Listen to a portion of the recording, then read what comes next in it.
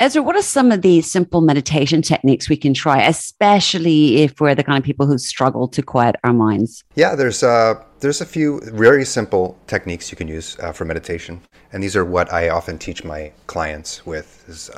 So really, meditation is just creating awareness, and so it doesn't have to be like this whole complicated thing of finding your zen and concentrating really hard and removing all thoughts. Like that's actually going to get in your way. And so some really easy techniques that you can start with are, number one is just focusing on the breath.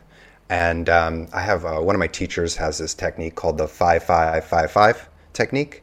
And it's Okay. really just you breathe in for 5 seconds, you hold for 5 seconds, you breathe out for 5 seconds, you hold for 5 seconds, and then you do that 5 times.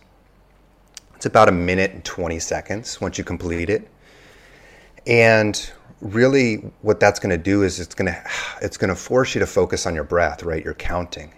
And this focus is going to help break that incessant chatter in your mind.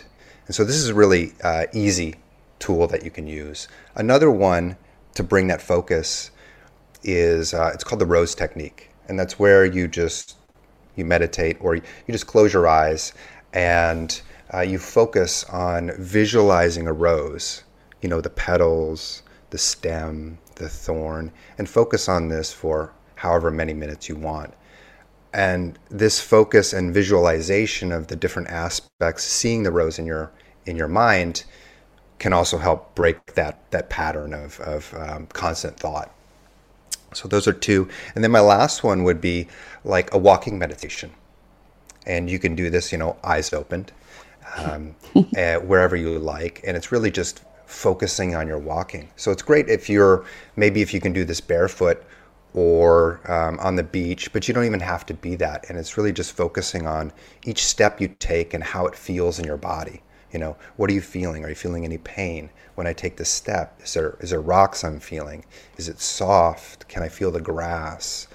And focusing on the feeling that you have in your body can also break that constant thought and bring awareness to your actual present experience of what you're feeling, what you're hearing, what you're sensing, on your body.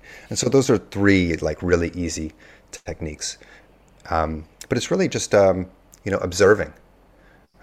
Ultimately, meditation is observing and becoming aware of even the thoughts that are coming to you. And so when you can become aware of that thought rather than to be carried away with it, you're meditating.